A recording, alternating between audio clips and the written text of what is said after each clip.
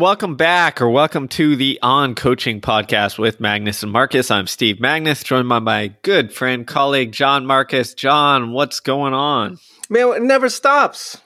The time to give the people what they want has come again. We don't stop, can't stop, won't stop. Let's give them what they want, Steve-O.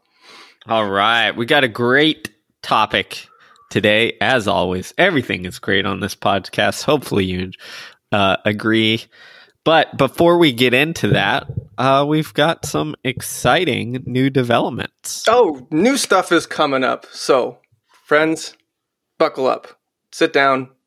Don't have anything in your mouth when you listen to this because you might spit out in shock. Super Running, the blog, the Super Running blog is about to be launched. What is Super Running? It's the thing I've been laboring on for about the past 4 or 5 months, building out. It is essentially a blog that is the old school blog format, so kind of like Twitter, but just a little bit better, where it's just post on the science and practice of running faster, longer, and stronger. It'll be updated daily. It'll be pretty awesome. It launching Monday, December 21st. So first day of winter, but let that be a thing to look forward to for these winter months. It'll be awesome. Trust me. And it's pretty old school. It's pretty simple. There's going to be a lot of different content on there, whether there's research articles, whether it's training logs, whether it's, or training weeks, I should say, from various athletes throughout the time of running history. You name it, it's going to be awesome. So hope you check it out. The website address is superrunning, one word, .net. All right. So, with that news, let's jump into today's topic, which is modifying workouts, making adjustments when training isn't going well. Now, this is something that they don't teach you in the coaching classes. No, and it happens all the time. I mean, honestly, it's like basically a coach is only as good as their ability to modify something when shit hits the fan. Right. No one ever tells you really, in some of these courses, well, what happens if you write this brilliant workout and then you get into rep number 1 and it's like, oh crap, this is a disaster. And that happens quite frequently, even on the elite level, where you're just like, oh man, today is not our day. Something is off. What do we need to do? And I can remember back in the early beginning stages of my coaching career, like having one of those workouts where it's just like, all right, I got to adjust something. Like, what am I going to adjust?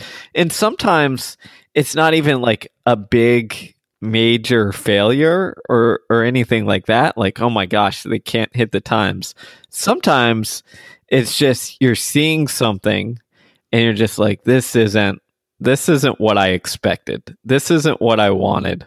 Like, I've now gotta make some adjustments. Yeah, I mean, I'm with you on that, Steve. When I was a young coach, I was often paralyzed by my planning, meaning planning's so important. It's really critical. Like, I obsess about planning and always finding better ways to plan that are backed by science, backed by physiology, biology, physics, etc., and just how we adapt, right? But you can't be paralyzed by it. And that is the thing. You can't be so rigid that if the schedule calls for 4 by a mile plus 4 times 400, that no matter what, you're going to do that workout, whether it's in sleet, snow, rain, humidity, 100% humidity and just, heat index of 120, whatever, or if the athlete comes and is just not prepared for reasons, either their own doing or beyond their own circumstance, you can't be so rigid as to just, make it be a compliance activity. You have to figure out as a coach how to alter or modify a workout so that you can get the stimulus or stress you want that is necessary for the long-term development of this athlete, but also making sure that there is enough time for response or recovery as well. Exactly. And I think, if you look at this, we get taught and we're ingrained so much with planning which I think is important, as you said. I mean, it's something that we both spend an enormous amount of time. But what happens is when you plan and when you invest that much time, you often get blinded and locked into the plan. Right? There's that old bias that I'm forgetting the name of it. I think it's a planning fallacy. Um, but you like have a hard time letting go and deviating from it, right? And I think that is so sacrosanct in like coaching culture that we almost have to actively train ourselves to get out of that space and to be able and free ourselves to adjust. So if I'm looking at this, okay, making adjustments. If I'm a young coach, making adjustments means somehow giving myself the freedom and permission to step back and make those adjustments. If I'm an experienced older coach, I've most likely gone through the trials and tribulations of figuring out, hey, I need to adjust on the fly here. And it's more about how do I do that in the best and most efficient ways for the workout that, I have going on. So let's maybe unpack first how we get like that ability or develop that ability to, and then we can unpack, okay, now that we feel okay adjusting, like, how do we modify workouts on the fly? And maybe we can give some examples. Yeah, sure, Steve. I think for me, it comes down to a clear vision and clear understanding of two things. One, it's always, always, always remember that we are caught in this world of stimulus and response, right? Stress and recovery. They're bedfellows, right? I mean, Steve and Brad's first book together, Peak Performance, essentially is that, right? Stress plus rest equals growth, or as I've been, tweeting recently, hard work plus rest equals success. It's the same thing. So we forget sometimes that all this hard work or this, effort is just the first part of the equation. Without the proper response horizons or adaptation horizons, because that's where you get better, is in the recuperation or rest period in between the stimulus, then all your hard work is essentially for naught or very little return on investment. So for me, I'm constantly thinking about what is being stressed, right? And the degree of stress of that, for lack of a better word, we can call it a system or a bucket. And it comes down to 4 different ones in kind of how I orient and frame this question. One is metabolic stress, then neurological stress, mechanical stress, so on the actual anatomy and of the body, and then psychological stress. So those 4 stressors are constantly at interplay all the time with any type of athletic training, right? Especially with running workouts.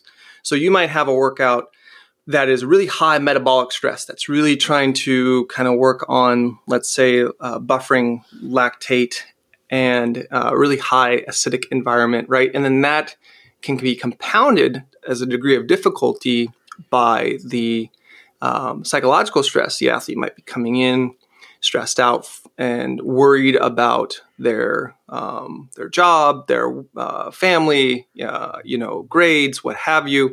So that can compound it. And then you have mechanical stress. The way you go about, say, acidosis training for a miler might be really, really, really hard and fast, 200s, which has a high mechanical stress on really short recovery in kind of these speed endurance blocks, of 2 or 3 sets.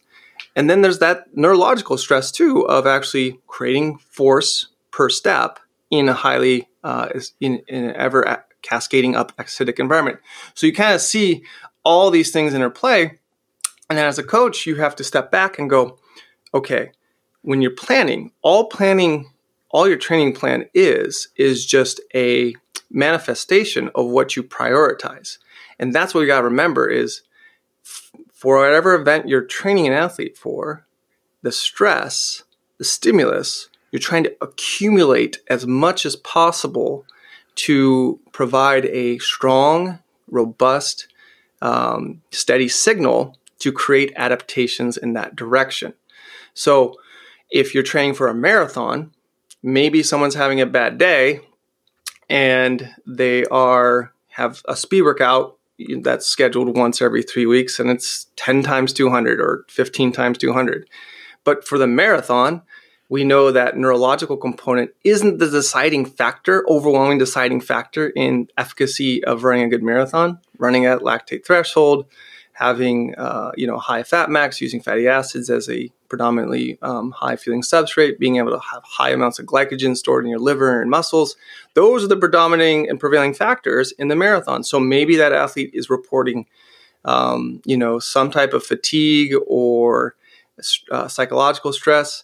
In that scenario, you can just cut the workout completely, right? Because it's like, well, we're just going to scrap this workout today. Maybe we'll get to that stimulus later. But you don't have an overwhelming amount of stimulus necessary from a neurological or motor development standpoint where you need to do all these 200s over and over and over again. And the inverse, too, with the marathoner is, let's say you have a lactate threshold run planned and they're just feeling really awful and really crumbing and just not having it today, too. You can also potentially cut or scrap or move that session completely as well, depending on the phase you're in, because they're doing a lot of that work. And so missing one workout, missing 5 miles, 8 miles, 30 minutes, 40 minutes block of work in this grand scheme of things, as long as they've been compliant before, might not have that big of an adverse impact as well. And so that's what I'm always balancing is what are the stressors and then how much volume or time, duration of repeat exposure at this particular stress or stimulus does that athlete need to get better at their event? And can we terminate a session or revise a session based on what's happening in real time that isn't going according to our, kind of optimum bias or our optimism bias perfect planning model? Yeah, that is perfectly summed up into the same things that I look at is, can we get the stimulus or stress out of this workout that we need? And if we can't, then it's time to do something else, right?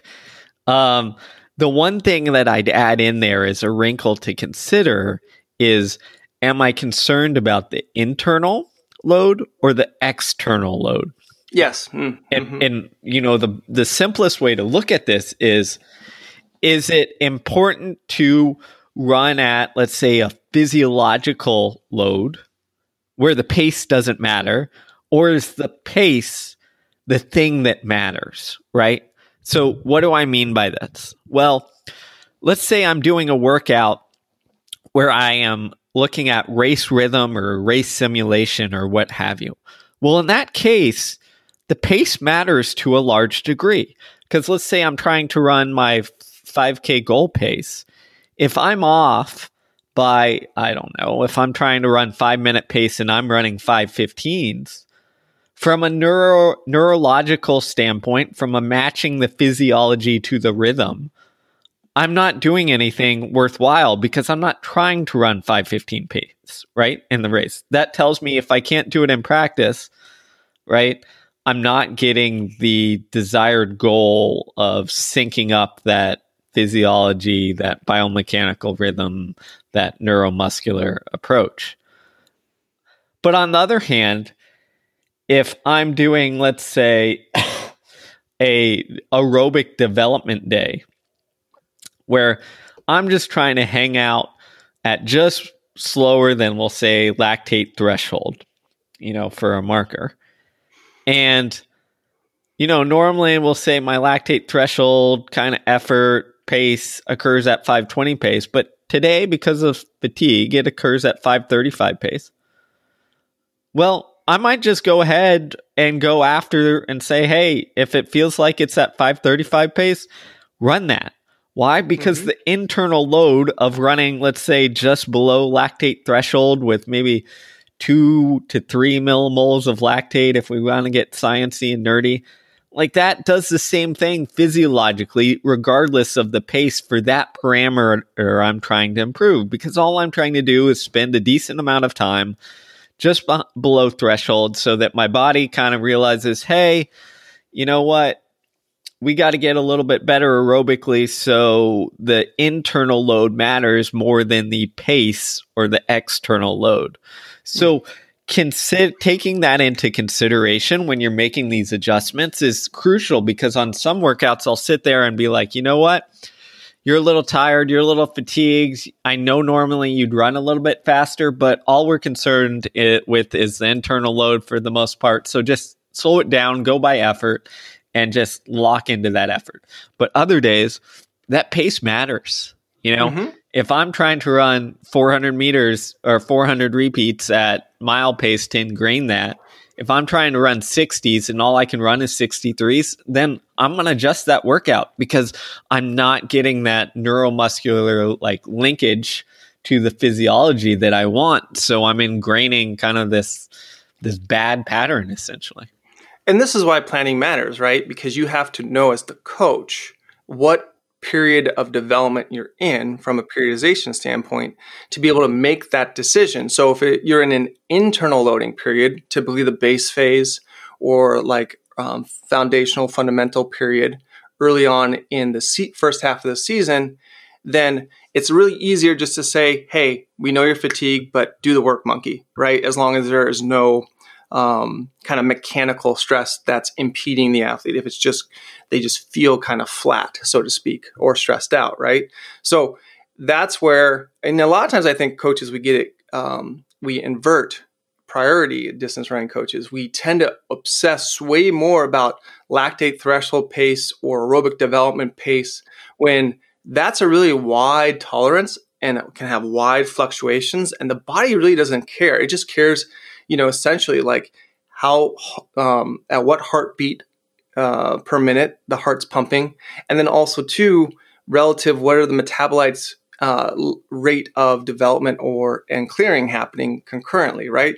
And that, depending on terrain, depending on weather, depending on, rest in between sets, or if it's a continuous run, that has a really high fluctuation. So for me, it's a really wide tolerance versus if you're in more of the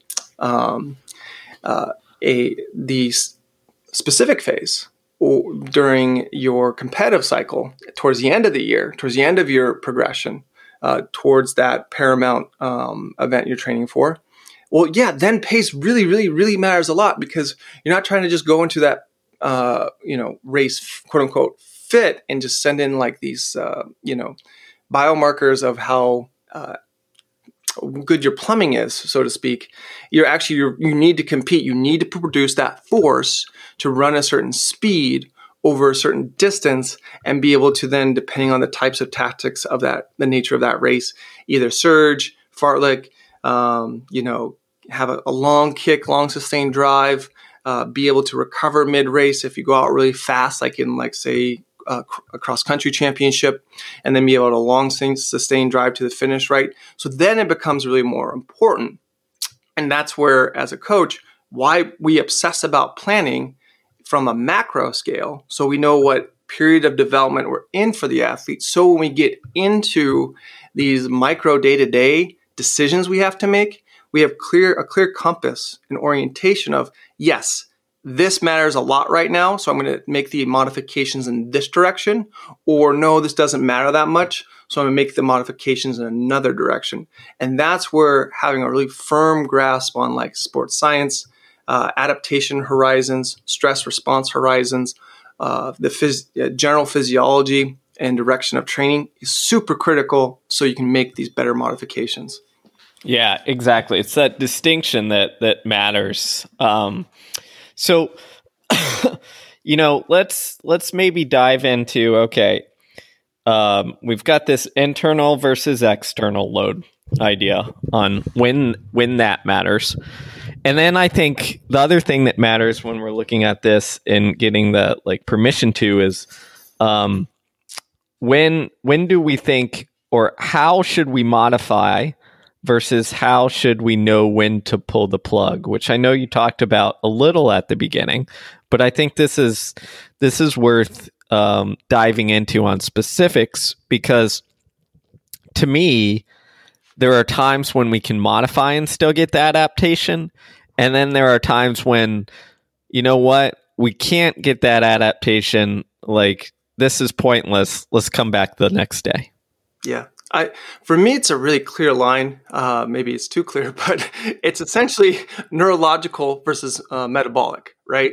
So what I mean by that is if we're trying to stress the metabolism and build some type of aerobic component, whether it's aerobic power, aerobic capacity, general aerobic development, that's pretty non-discriminate. That's just working hard for a sustained period of time, and hard, like I, said before, typically has a wide tolerance depending on a lot of factors, both internal and external conditions.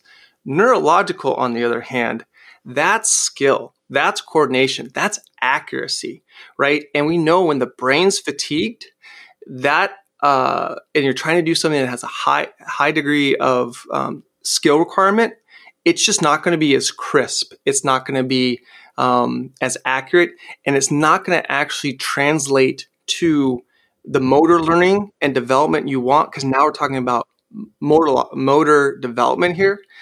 So the question is like, well, if I'm really fatigued, here's a good example, like say for basketball, there's studies that show like you shouldn't do a heavy lift and then shoot baskets immediately after the heavy lift. Your jump shot is off, right? The practice of trying to hit that jumper from the corner or the elbow is not going to transfer because you've put yourself in a neurologically compromised state, pre-fatigued to an excessive degree. And so you're going to compensate and shoot jumpers and try to make them, but then you're going to get in the game. And then when you're neurologically more recovered and rested into game time, the shot is actually long, right? Because the amount of power output you had to produce in the compromised state was a lot higher. And then the transfer in the game makes it so the accuracy goes way down. Now, if you wait 6-7 hours, so you lift in the morning as common practice in the collegiate basketball world, right?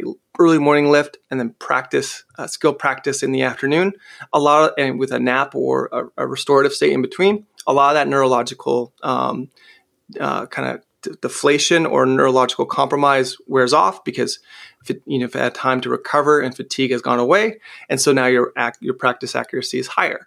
So that's the key, right? Is it something that demands a high degree of accuracy, which is going to be, for me, race pace specific work where you're, like you said, Steve, really trying to hit a rhythm. Speed work where you're really concerned about the accuracy of the foot strike, the swinging of the limbs and the coordination, the timing of that over and over and over again, that pure speed work to enhance that motor development, versus if it's the propensity is it's more metabolic in nature where you're just trying to do hard work to get a metabolic adaptation, then you can make revisions and adjustments and still get the benefit you want. But if the overwhelming theme of the workout or the overwhelming stimulus you want to enhance is neurological in nature, that's time to pull the plug, wait a day, wait 2 days. Or let's say what's most common is you, as a young coach, we often give too little recovery for too hard of work, meaning we have this aerobic development mindset constantly, and sometimes you have to give a lot of recovery, like on max fly sprints or really fast 150s, 3 minutes, 4 minutes, because you're not trying to engage the metabolic system at all. You're trying to enhance the neurological system. And so that also too has to be a signal for how much rest in between sets or reps within a workout if the athlete starts to tie up or they start to get really discoordinated and have a high degree of deceleration, and or they start to just run progressively slower, and that's not the aim, right? You're trying to work on max speed, not speed endurance. Then you have to make that adjustment in the workout. Maybe not scrap the workout, but just say, oh, we need to give you more rest. We need to give you 2 extra minutes to let all the negative metabolites clear out, let your ATP resynthesize, let everything get back up onto par so we can then do another repeat bout and get that motor learning we want. Yeah. I think it really all comes down to what is the goal? What is the adaptation you're after? And then that, gives you that signal for, okay, how in the world are we going to adjust? And I'm glad you brought up the rest period, because I think that applies not only to, we have this hesitancy to, not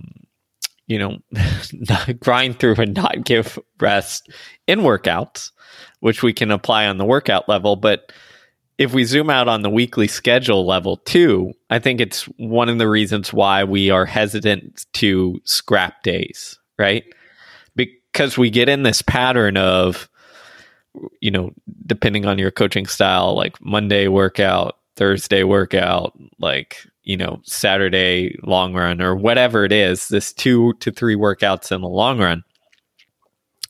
And when something doesn't go well, a lot of times, like, we freak out because we're stuck in that pattern. Yeah, the 7-day, like manufactured pattern, like it's kind of one of the worst things, that's ever happened to us from coaching development standpoint in running. Right. It's interesting because you see this all the time. I mean, I remember when I was a younger coach, visiting another country, actually, talking to coach, and they were like, well, on Monday we do tempo, and on Wednesday we do, long repeats, on Friday we do short repeats, and Saturday we do long run. And that's the cycle. What's your cycle? And I'm like, wait, what? I don't have one like that. And it's not that necessarily it's, was a good thing or a bad thing back then, but I think it spoke to me on how locked in we get on these cycles, and what happens when we're looking at adjusting things is it becomes really difficult, because a lot of times, especially if we're on the team side, is, well, if you need to adjust, this group of athletes workouts, well, now the whole like weekly schedule is quote unquote messed up. And your choice is either, well, I'll just like scrap this and then we'll wait till the next workout comes around, right? And we'll get them back on schedule, back on cycle. And this doesn't always work well, right? Some people need more recovery after things. Some people, like, you need to adjust and then they'll need a longer term. I remember working with a high school athlete way back in the day who then went on to, who's an Olympic trials qualifier in the marathon now, but like he kept like bonking mid-season on every season. So what did we do? We just added more space between things, and lo and behold, he stopped like peaking in the middle and like was able to stay strong all the way through. And it was just a question of space, right? But especially when you're in high school and you're racing every week, you get locked into this like cycle of training. And I think that holds us back from adjusting too. So, as I'm sitting here thinking through this and talking through this, I think, well, we're talking about adjusting, but adjusting isn't just waiting until the next workout comes around. Sometimes it's like throwing the quote unquote cycle out the window until, we're ready to, get into some normal pattern again. 100%. And there might not be a normal pattern. Like, I've had this before. Like, I'll go back to 2016 with Tara Welling. When she did her first altitude block in the early spring there, again, the goal at altitude was just to amass volume of running as a stimulus overall, while, her red blood cell count went up, to get the hypoxia benefit, the hemoglobin, hematocrit, all that good stuff. We didn't do any hard work at altitude. She just ran it as much as she could stomach. That was kind of the directive, with a kind of a minute and a max to every day, right? Like, just run from this amount to this amount every day, twice a day. And also on these days, do some neurological, focused work when fresh. So just basically strides and max sprints and some plyometrics and weightlifting stuff. And then when you get back from altitude, that's when we'll rip workouts, right? Well, no, it didn't happen. What happened was, like, she kind of had that post-altitude like fatigue, because for a month she really put herself under a lot of stress, cumulative stress, that a series of acute stress became cumulative. So, workouts were just really all over the spot, right? Or all over the place. There was nothing like that sunk up to plan. The goal was, again, to really in that period raise her glycolytic capacity or lactate tolerance capacity at 5K. So that VO2 kind of range, that really hard, steady grinding work. So the goal was just to amass as much of that type of work as possible. So we had to just do it in pockets. Like the workout might have been call for 4 by a mile at 5 flat with, 2 minutes recovery. And maybe throughout the course of the session, so the goal of that session was to say, okay, we want to get, 20 minutes of this kind of 5K rehearsal work done. But hit the first mile, blew up, the last 400 and really started going slow on the second mile. So then what I do, give a little bit more recovery and then change it to Ks. Okay, now we'll try Ks. And then the cumulative fatigue started to compound and build. So then what I do, all right, we changed it to then 800s. And then it was towards 600s. The constantly, say during that example of that session, what I was trying to balance was we want to get 20 minutes of rehearsal at 5K pace in. How is she feeling? How is she responding? So what's the cost benefit of continuing with more rest and then more to get that 20 minutes in? Or do we scrap it completely, wait another day, do some other type of work? But the theme was amassing a lot of rehearsal or volume or stimulus during that month at 5K specific pace. So constantly throughout the workout, I was trying to say, what is the smallest possible package of work with the most appropriate amount of recovery that we can apply in this situation now that things aren't going as well before we reach that pull the plug point where it's okay, if we had to get down to quarters, then that would be my pull the plug point, right? Because that's just too small of a period to get any meaningful duration of stimulus. But as we went down mile, 12, K, 8, and then the last 2 reps were 600s, that was enough. And we were able to get the 20 minutes in, just not in the way we originally had thought, where it was just a nice, neat 5-minute chunks, right?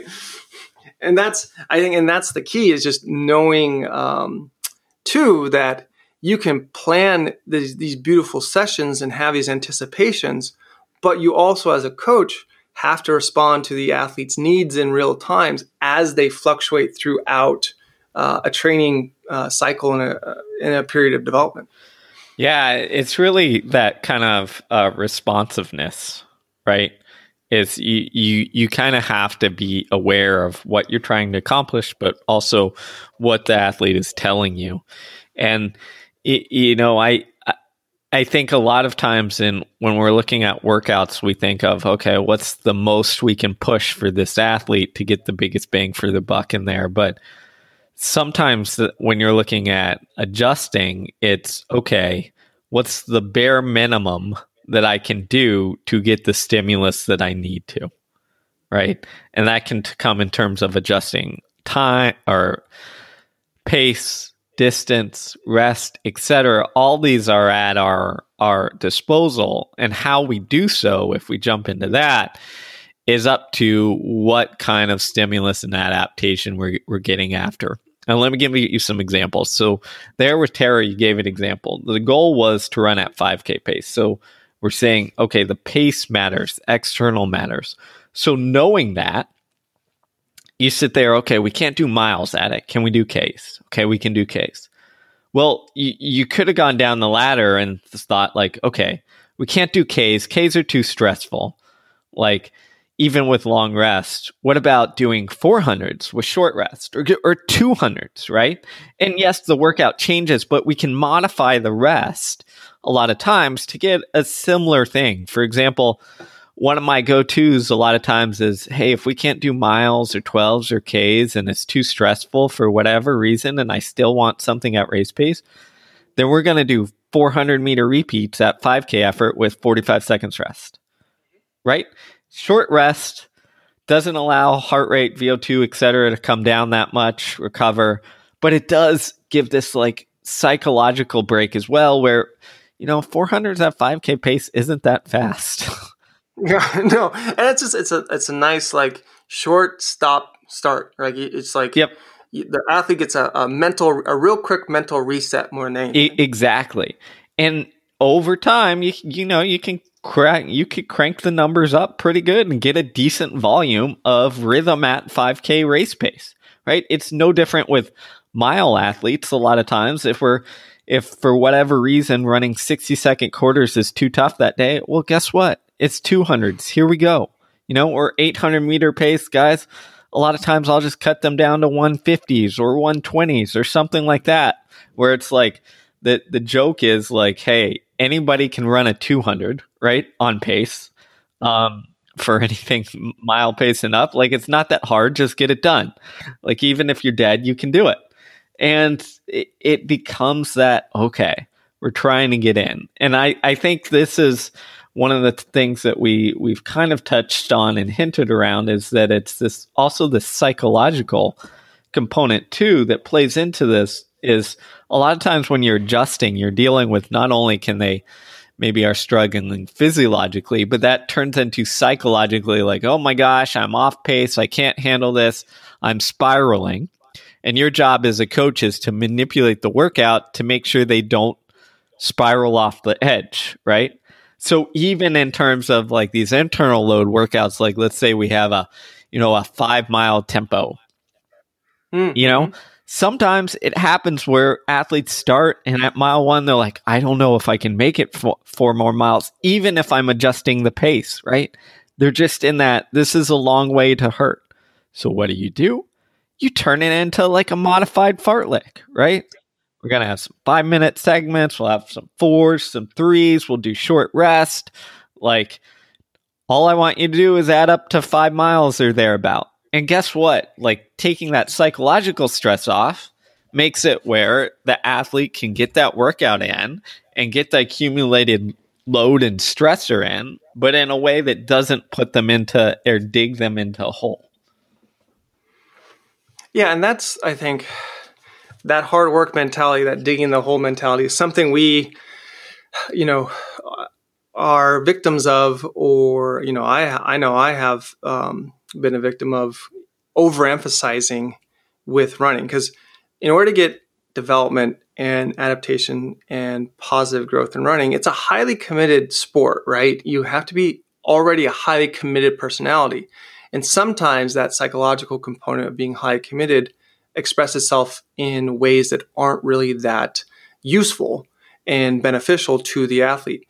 Ergo, the cult of running mileage, the obsession about global mileage, right, in these arbitrary periods of 1 week.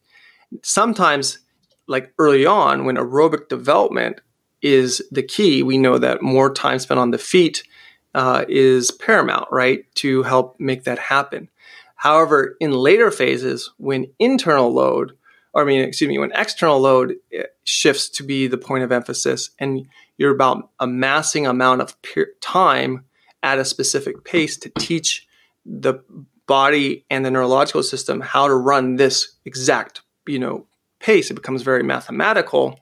And so global volume might not be as important if you've already done a lot of work, because the training residuals on that are really high, right? It's 30 days where you have cessation of a lot of aerobic work for about 30 days, and you're not going to lose that much if you're doing other focused work, right? So this is kind of where the weekly volume argument goes out the window. I think one of the best ways to think about it is zoom out and go in 2-week cycles. Like a lot of coaches were wedded to, because we work in the scholastic system, or we work in the normal world where it's a 7-day work week, etc. We're wedded to that predictability. But if you go in the 2-week cycle, what happens is you give yourself more space for recovery, and you give yourself a little bit more space for variety, meaning not both weeks have to look exactly the same. So like, one thing that Vin Lananna does really well is he does 2-week cycles. one week has 3 workouts, the other week has 2 workouts. So you get 5 workouts in a 2-week period, but the way the load is distributed and the way the load is executed varies just enough to alleviate any kind of training monotony, but also too allows for predictability in regular intervals on 2-week scales. And what it does nicely is essentially, he factored that in so that his athletes race about once every 2 weeks.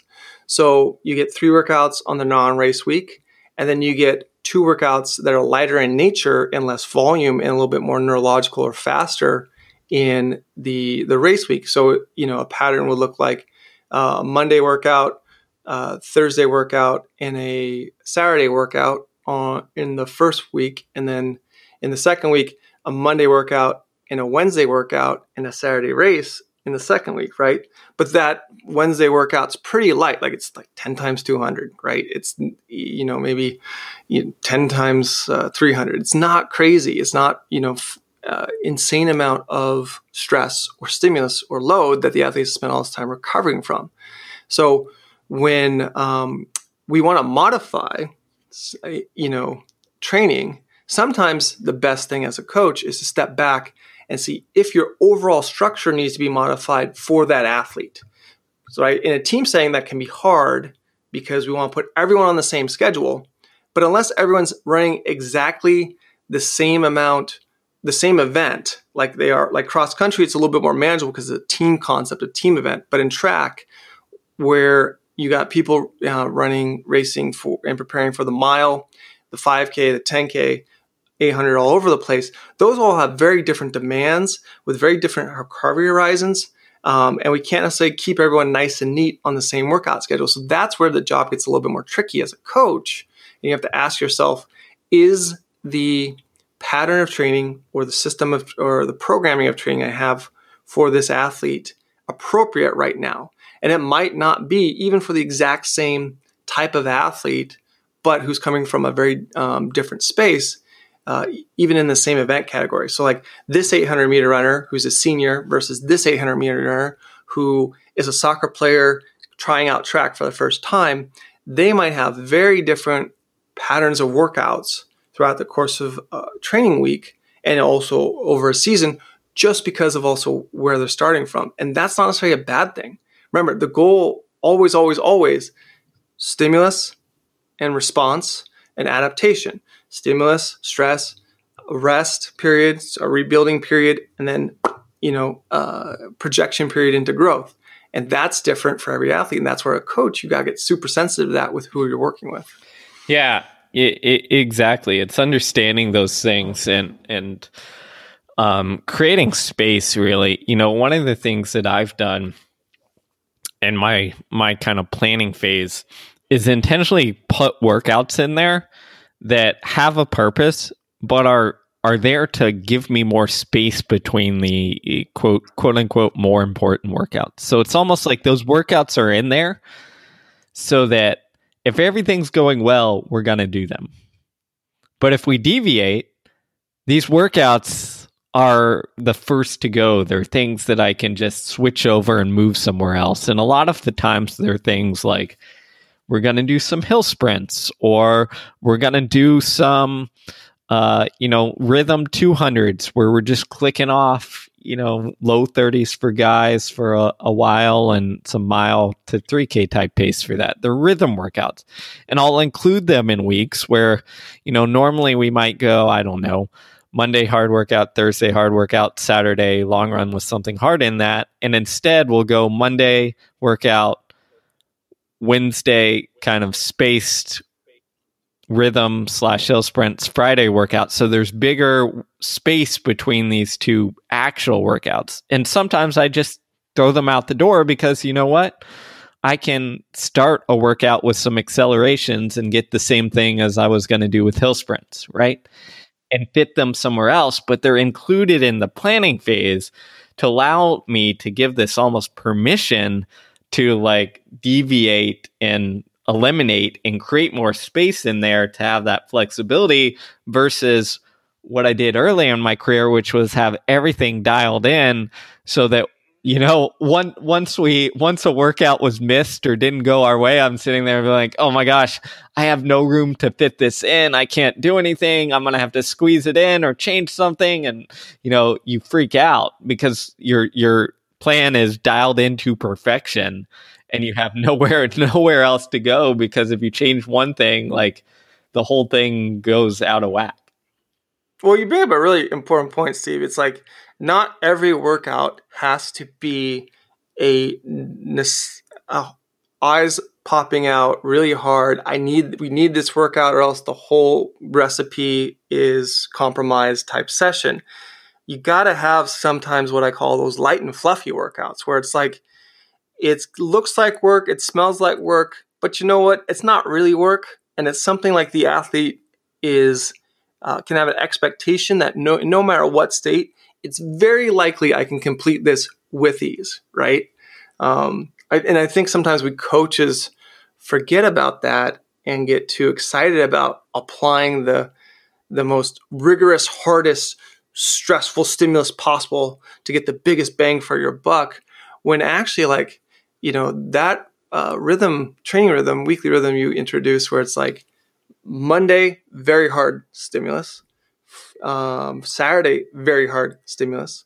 Wednesday, fake stimulus, essentially, where it gives the athlete a little bit more time to fully absorb and respond and rebound from the training. But psychologically, it satisfies this work ethic need or high commitment need a distance running athlete has to do something that feels like they're getting better but isn't compromising that recovery. So, yeah, I mean, that's a great point, Steve. Yeah, we really, this is a slight tangent, but I think something worth hitting home on is like, we really fall into this trap of the big workout is what matters and what is important. And to a degree it does, but there's also these nuanced shades of gray in between a hard and easy run or workout that I think often we need to exploit and utilize, in the sense that sometimes your workout shouldn't be that demanding or that tough. You can still get some sort of adaptation out of that. And it also gives you, I think, more freedom to play around with your schedule and what you're doing. So, just another tool in your arsenal. If you struggle with this kind of planning fallacy, if you get locked in on your planning and that, well, guess what? Plan in some days where it's these moderate workouts where, hey, if things don't go to plan and you have to adjust, you're not locked in and freaking out. Yeah, and the more you know your athletes too, the more you'll know what they have a high sensitivity to and a low sensitivity to, right? So some athletes like milers, if I schedule a really hard workout for them relative, and then a long run the next day, some milers are it's compounding the stress, and you're just beating them down, right? Versus say like 10K runners or half marathoners, they have a really low stimulus or low sensitivity to kind of long aerobic work because they thrive off it. They like it, right? So a hard workout followed by a long run for them is actually more restorative in nature because it's yielding something that's a day of high sensitivity and then low sensitivity. So those simple-minded patterns of training, it kind of, if you go back and you look at, say, Lydiard versus Bowerman, right? Besides Peter Snell, who everyone agreed was a freak of nature from an athleticism standpoint, the Lydiard methodology is proven really, really well in advancing event categories that have a really high aerobic demand, 10K and up. Versus like Bowerman's method, hard, easy, year-round, lower global volume year-round, but more frequency of neurological reps, 300s, 200s, 600s throughout the course of years, moving from date pace to race pace progression. I mean, Bowerman coached like 30 plus sub 4 minute milers in his brief period after the 4 minute mile was broken. I think it was like something like 16 years when not a lot of people run sub 4 minute mile, right? So it worked really well because he understood from the miler's perspective that they need a lot of quality work, this anaerobic type work, year round to be successful, and not a lot of high volume work because they tried it and it just left everyone exhausted, right? And Bowerman isn't known for, say, producing all these long distance, 5K, 10K guys. Like you had Dillinger and a couple here and there, but he's mostly known as a miler coach versus Dillinger. When he took over at Oregon, right, he recruited and worked and developed a lot more 5 and 10K and cross country guys. He had a lot more success because what Dillinger do, he put more volume on his guys, right? So they ran more global mileage throughout the year, and they also ran a lot more like threshold or hard aerobic stuff throughout the year. And then Dillinger had more success with like the Rudy Chappas of the world and et cetera, running these faster, the Bill McChesneys of the world, running these faster 5s and 10s. He wasn't known as much as a miler guru as Bowerman was, even though he did have success with, people like Joaquin Cruz and what have you. So it's looking at that balance, right? And saying, what is also the sensitivity levels of the athlete you're working with?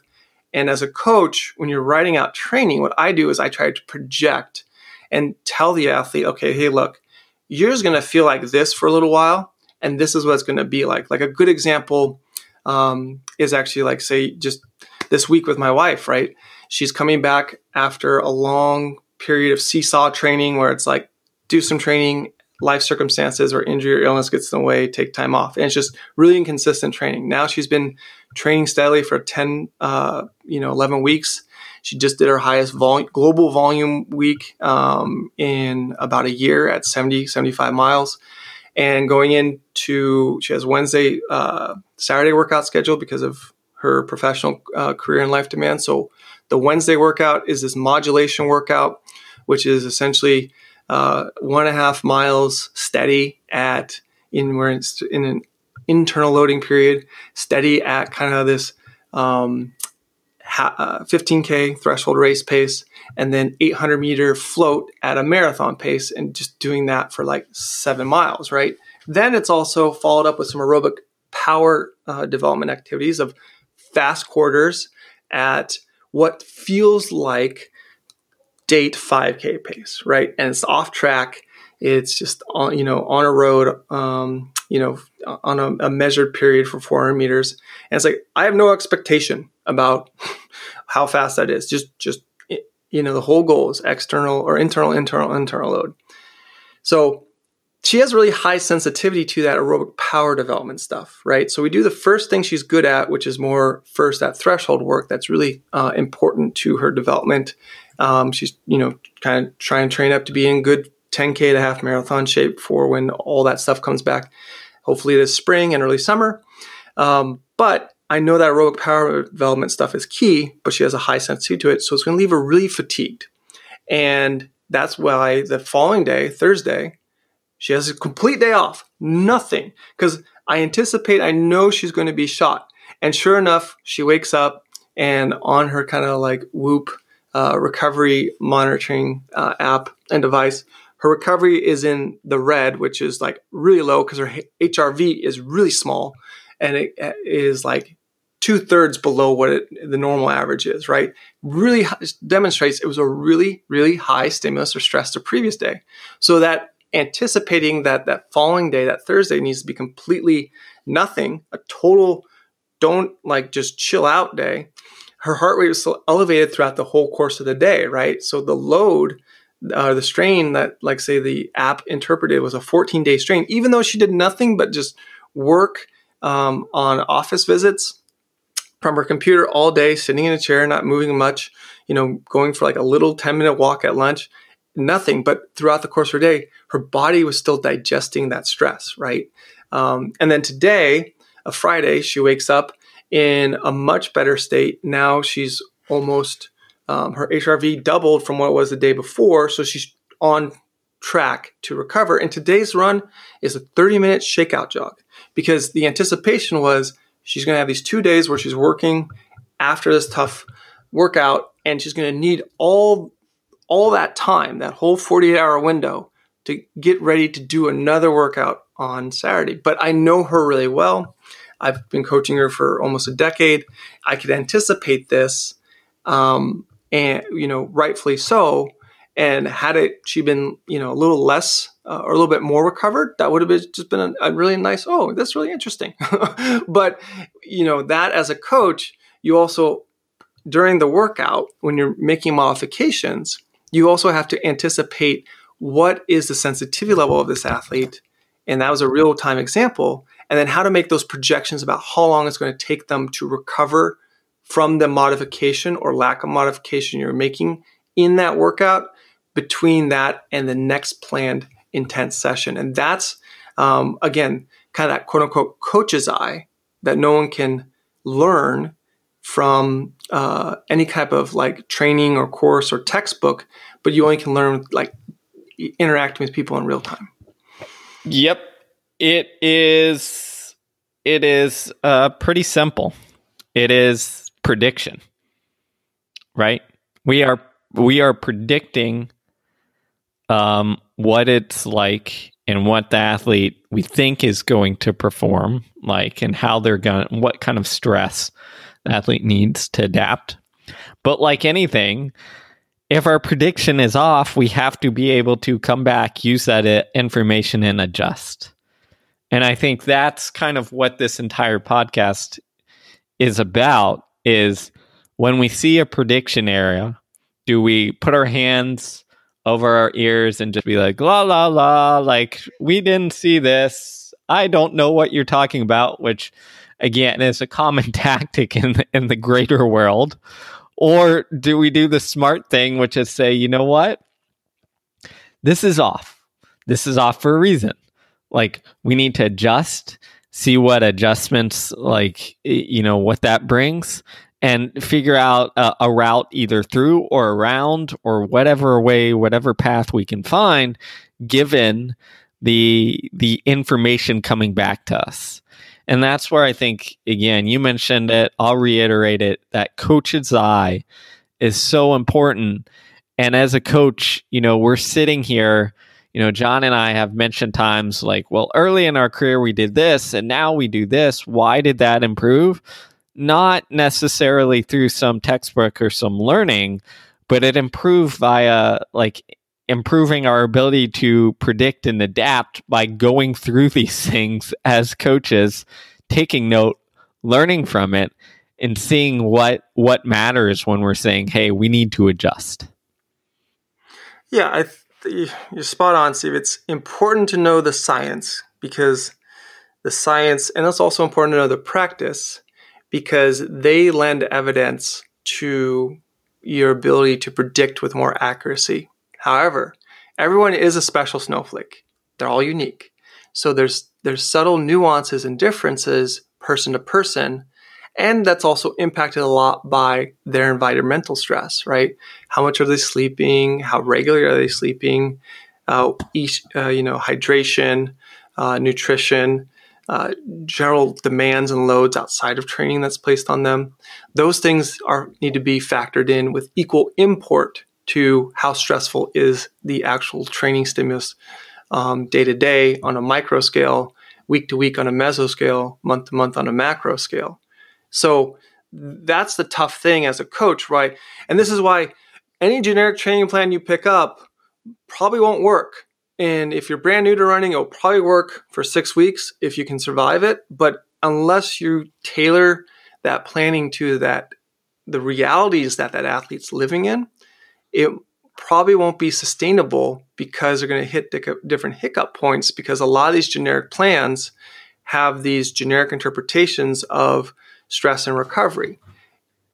Some athletes I work with, they have really fast recovery horizons for certain types of work. So we can do these medium dig cycles where it's like workout every other day for a week or 10-day period, right? And they can get away with it. Other athletes have really high sensitivity and need more prolonged bouts of recovery, and might be, workout every 3 days or every 4 days with kind of like a fake workout in between. And this is, what they meant when you read about, say, Kenny Moore versus Prefontaine with the hard easy principle that Bowerman made famous. Kenny Moore was a higher sensitive athlete. He needed more recovery between his difficult stressful stimulus.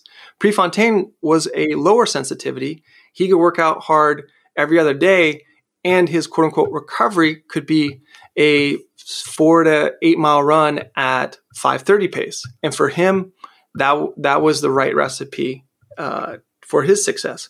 The problem is when you start to copy and paste what other people did, and you don't think about it critically for the person you're dealing with, that's where we get in trouble. And I think the modifications are key. The best coaches and the coaches who consistently have success aren't just the best planners, but also are the best modifiers, because the principles on what they plan their training are clear to them.